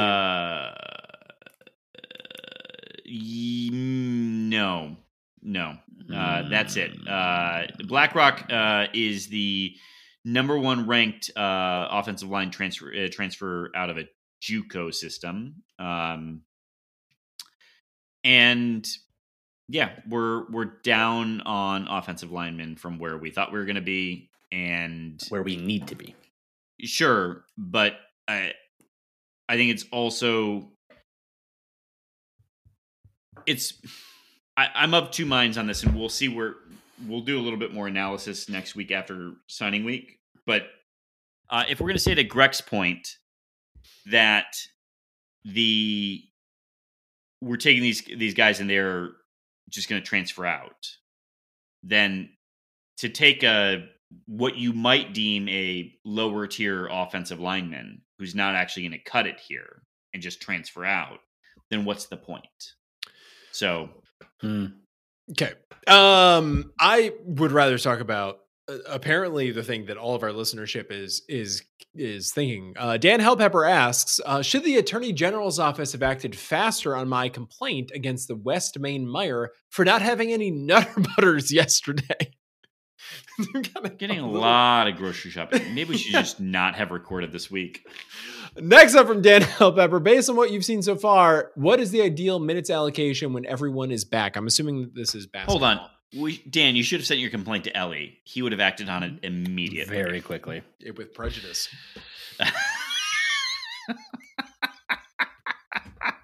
That was a not unremarkable word choice there. Ideal minutes allocation. I think this is going to be a tough time for Pierre, isn't it? Because he's the one who's going to get cut the hardest, right? Here's what matters. Joey Hauser, 40 minutes, make that play smell like, hey, son! Next up from Dan Hellpepper, is there a pass-fail lever for this year's Crute Horde? Crute with a K in this case. I'm still pass on this. Yeah. But he's asking, is there a level that we fall below? Let's just say in 4-star athletes. If the class is going to be this small, you need to, I think, stay at tied or one short of the record. You lose 2 4-stars, and I think you're in fully fucked territory.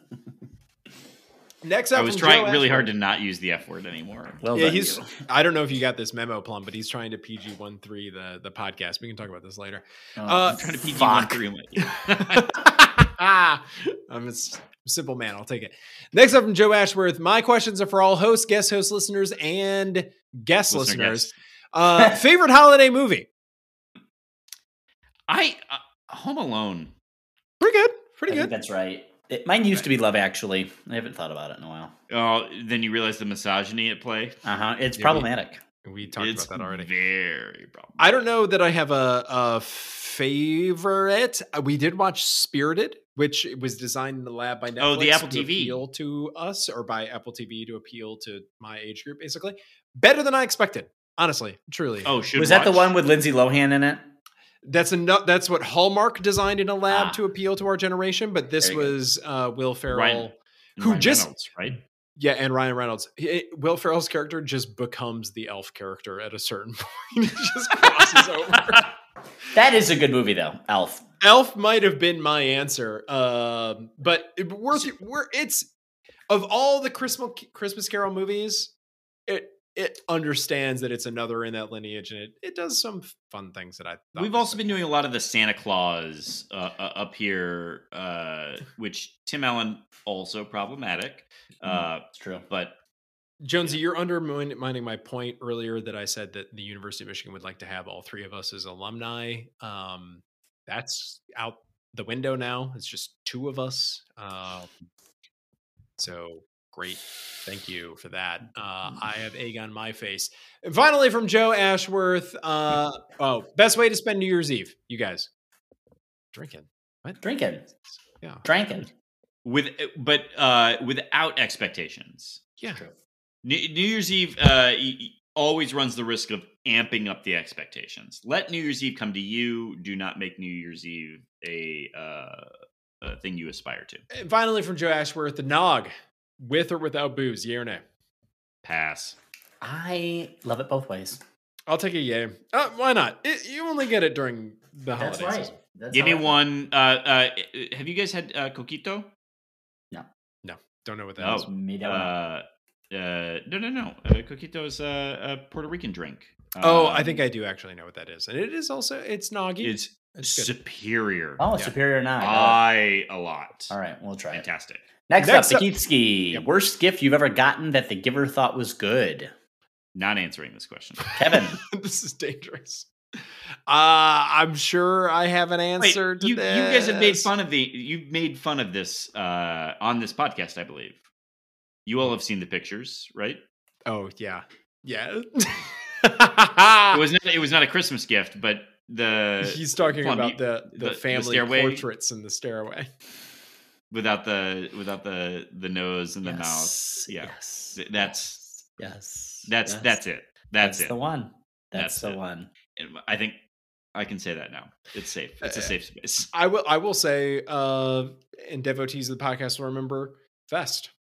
Truly awful. I just saw it the other day because I was going back there to get my winter coat. Vest was there from Mom last year. And I was like, vest. You're just always going to be here forever. She's going to listen to this one. Oh, this is the one. She knows. I told her not to buy vest. She insisted, no, maybe you'll like vest. I hate vest. I will never love or appreciate vest. And I will always resent you for it, Karen. What about you, Palm? Give us some. What's your vest? Yeah, I don't know. I'm really so I will say this about my family. My dad got my mom rollerblades for her birthday one year. In like 1994 or like it was in the 90s. It was in the 90s. And when I can't, I mean, this, you don't want this PG-13. The reaction from her makes apoplectic look gentle. And I can only tell you that because of that incident, the family didn't really. Gift giving and gift receiving is not one of my love languages. So my family is very market oriented in terms of an exchange of equitable valued items that we've already pre-selected to avoid any possible hurt feelings at all in gifts. So it's very difficult to get me a gift that I'm not going to appreciate because I won't accept it. Have I shared the story, or have you both heard the story of what my mom got for her 40th birthday from my dad? No. A fishing pole. No. Oh my God. Had your dad ever met your mom before? Cliff, why? It's like it's bad on its own, but then like if you know Linda Jones. I sincerely hope that she's laughing very hard at this now. Yes. My mom is able to laugh at rollerblades now. So, these things happen. All right. That was a good one. Kieski. All right. Next up, Bobby Petrino and John L. Smith are long lost brothers. Same person. Never seen them at the same time. 100%. Mm-hmm. It's the cowboy boots. Dead giveaway. Next up from the Kieski, when do I get my trophy for Twitter questions? You got to earn it, Kieski, next summer. We'll see you there, buddy. Come on, bud. Two chances, maybe. Yeah. Second one, TBD on energy. Next up from Jake Hawkins, I heard this new style of recruiting with NIL is bad for the Big Ten in general, even for Michigan and Ohio State. I heard last week on Mike Valenti's radio show that Ohio State lost a 5-star kid to Georgia because he wanted a 7-figure NIL deal, and Georgia gave that to him. Thoughts? The Wild West. It's NFT. It's, what's that kid's name? Steve Bankman-Fried. That's it. There are no rules. Everyone's going to go to jail for this at some point, so... Get it while the getting's good, but it ain't gonna last. I think if Ohio State wanted to, I think Ohio State probably could have met that offer. You got it. I think that institutions probably don't know what these kids are worth yet, or really have figured out the best way to do this. And that's just it. Yep. Well, and you told me I wasn't allowed to say this take about something else, but it's the one and done rule exists to prevent NBA owners from doing the this thing. And so we're having to navigate fans of college athletics are having to navigate their own iteration of that. Like, I mean, I love to blame the NCAA for stuff, but people forget that is the NBA's rule. And the NCAA takes the heat for it for some reason. Donors are going to cool off eventually. Yeah. They're going to become more moderated by a lot. Well, they're going to have to, because they're going to see that there's no ROI to this. You're literally throwing your money away. And there's so many ways to throw your money away. I just don't know that this is the way, but facilities. Throw it away to facilities. Mm-hmm. Swimming and diving. Next up, John, we had a baby, it's a boy. Christmas dinner. He's made that joke before, but it's still I have. Oh, that one hit harder. Yeah. Christmas dinner. Eat one, pass on one, throw it in the trash. Turkey, ham, mashed potatoes. This is the easiest. Yeah, answer. it is. Why did you include mashed potatoes? Pass on. I don't care. No one's taking turkey. Everyone's putting turkey in the trash. Yeah, we just had turkey. This isn't for Christmas. Yeah, no, it's a Christmas ham. John, but if you told me you flipped it, choices. I don't care that much. I don't care. Next up from Nate C. I forgot how hilarious Midwestern winter style is. Would you call it more function or more fashion? Jones isn't allowed to speak on this. Plum, give us something. It has to be function. There is zero fashion associated with winter. I mean, I try, but it's creature. He is loathsome, detestable even. Mm-hmm. Nate, you know this. You know the answer to this. Kevin, I've seen Nate asks. Nate, does this mean you're back in town? Yeah, buddy. Let us know. Come on. Hit us up. He is. Hit us up.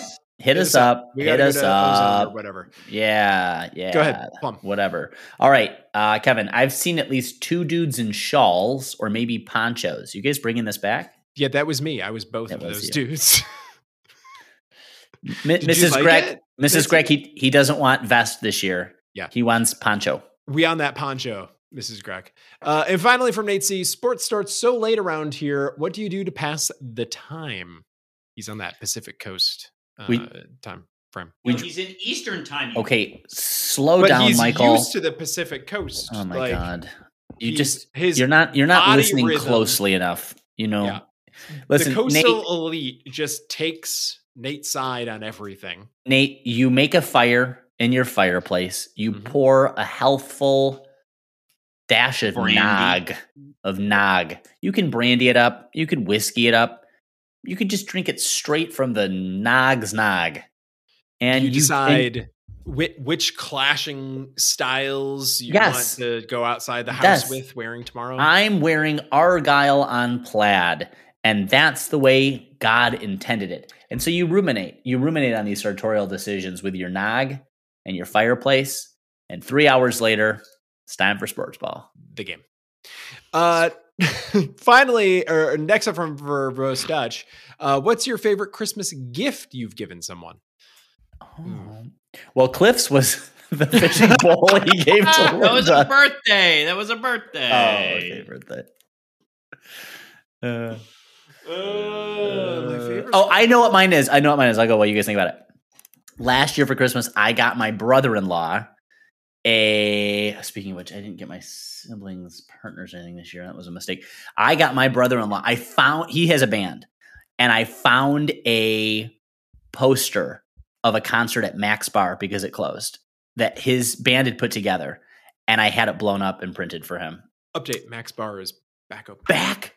Yeah. I wonder if he knows that. Anyway, that was a great gift, and I was very proud of myself. Very good gift. Very, very good. Jonesy, anything come immediately to mind for you? Not a Christmas gift. No, sorry. Yeah, I'm pretty skeptical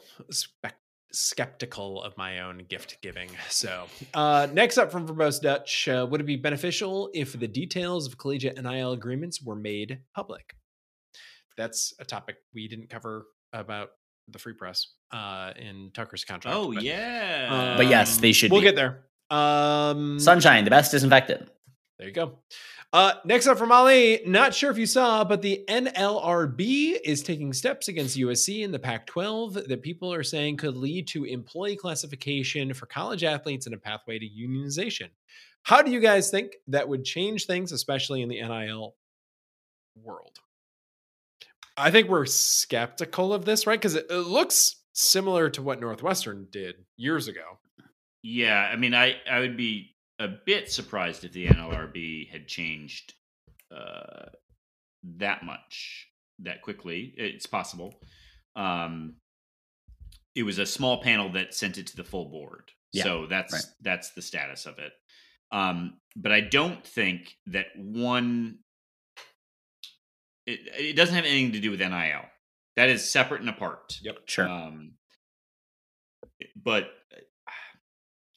well, it is separate and apart, but if you become employees, it changes the whole dynamic of what compensation looks like and what options are on the table. And this then changes the dynamic of the need for the way to monetize. Not that you still don't want to be able to monetize your name, image, and likeness, but the need to control that as the proxy by which you earn compensation for playing. That becomes less primary, less controlling. Here's the piece that becomes, I think, interesting then. And is that, do you start removing football as a scholarship sport? This is something that we've discussed during the summer a number of times, is the eventuality of college football some semi-pro league that's barely attached to the university at all?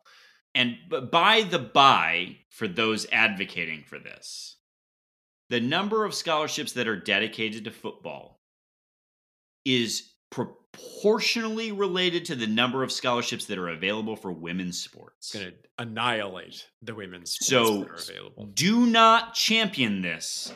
Yeah. Like, you can, but do not do so irresponsibly. Yep. Because it will cost women. And they will be the victims in this. And so, just be really careful. I'm not saying that it's not right legally or ethically, but really watch yourself what you're wishing for. Yeah, that's the repercussion of all this. Yeah, just think through it. But yeah, I like that. That is the biggest change, is that I think all of a sudden your long snapper probably not on scholarship anymore, probably just paid, and probably not a scholarship's worth of tuition, or not an amount that is related to tuition, and your wide receiver gets paid a lot more. Yep.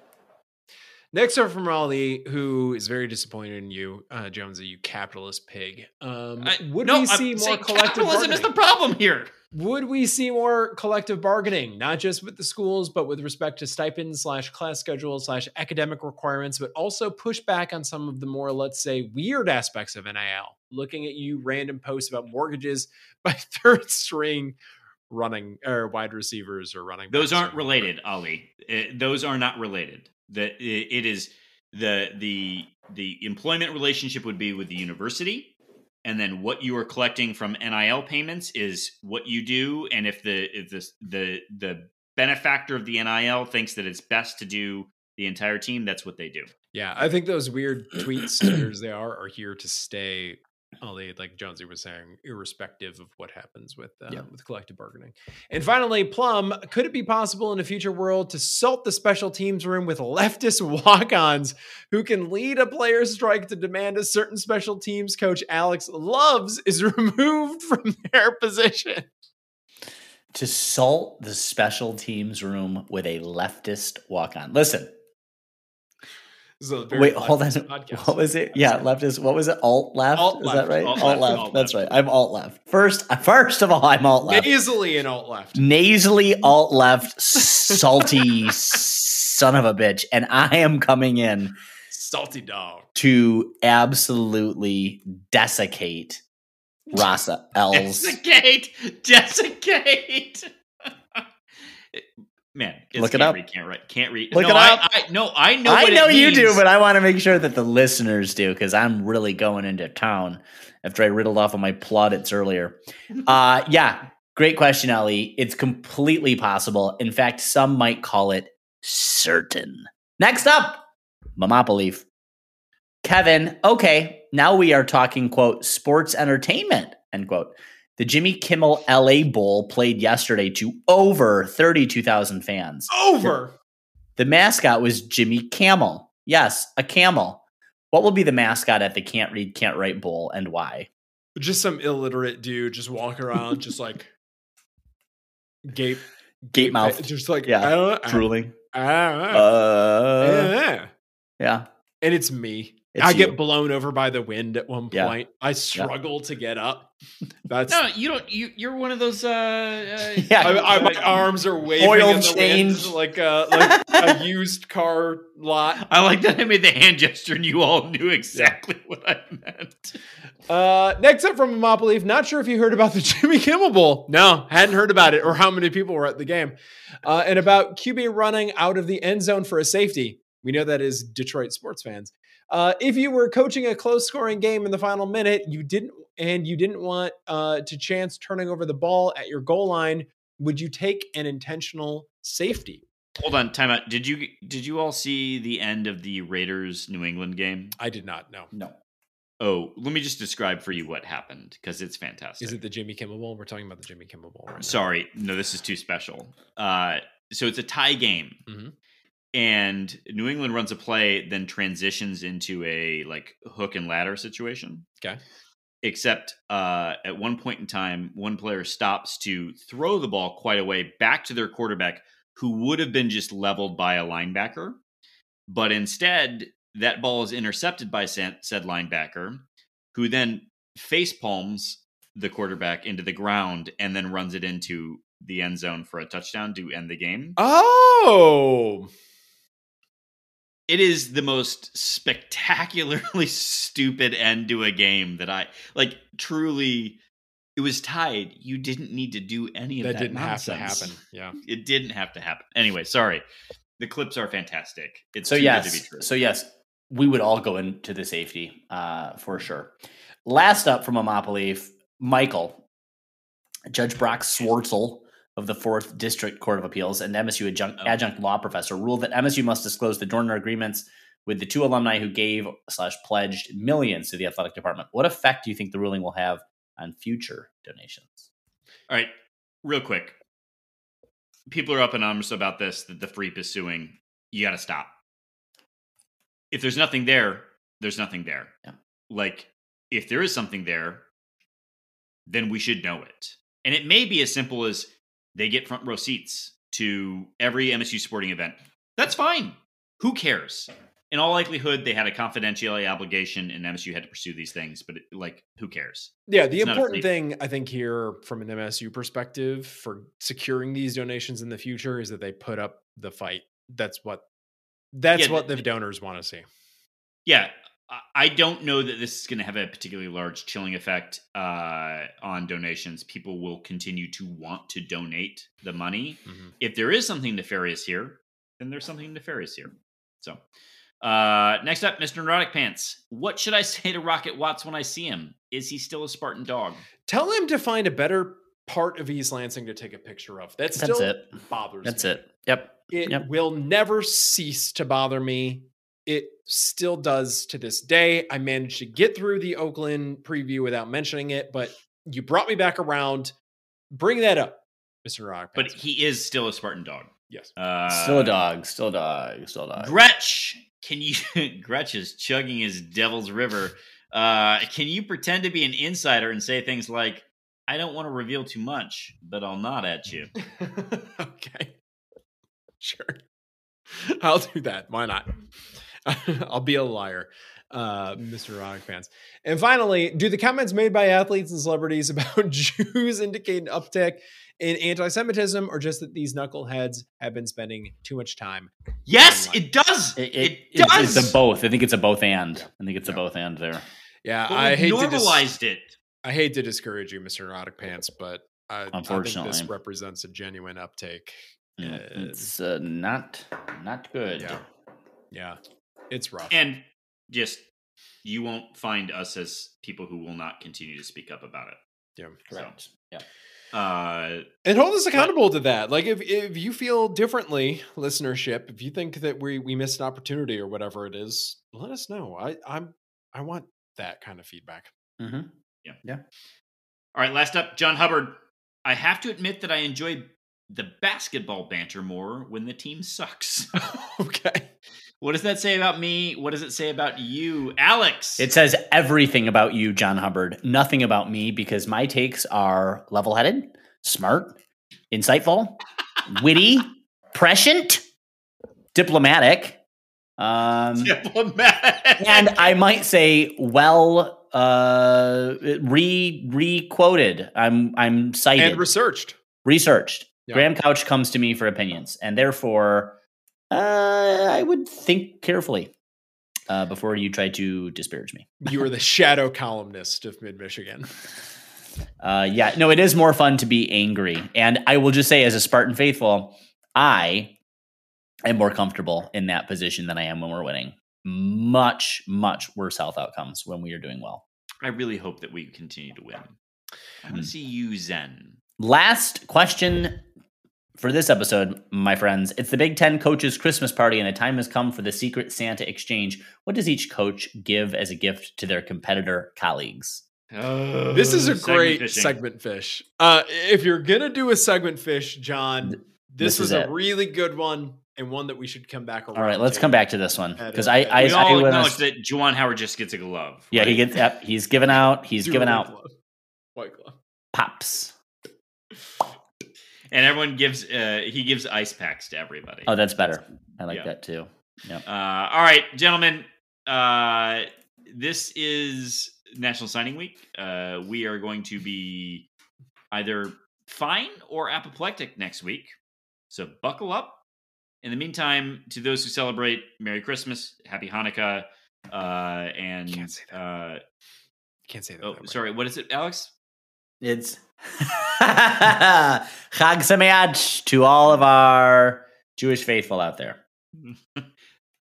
Anyway, I can't follow that up. Go Green. Go White. Go.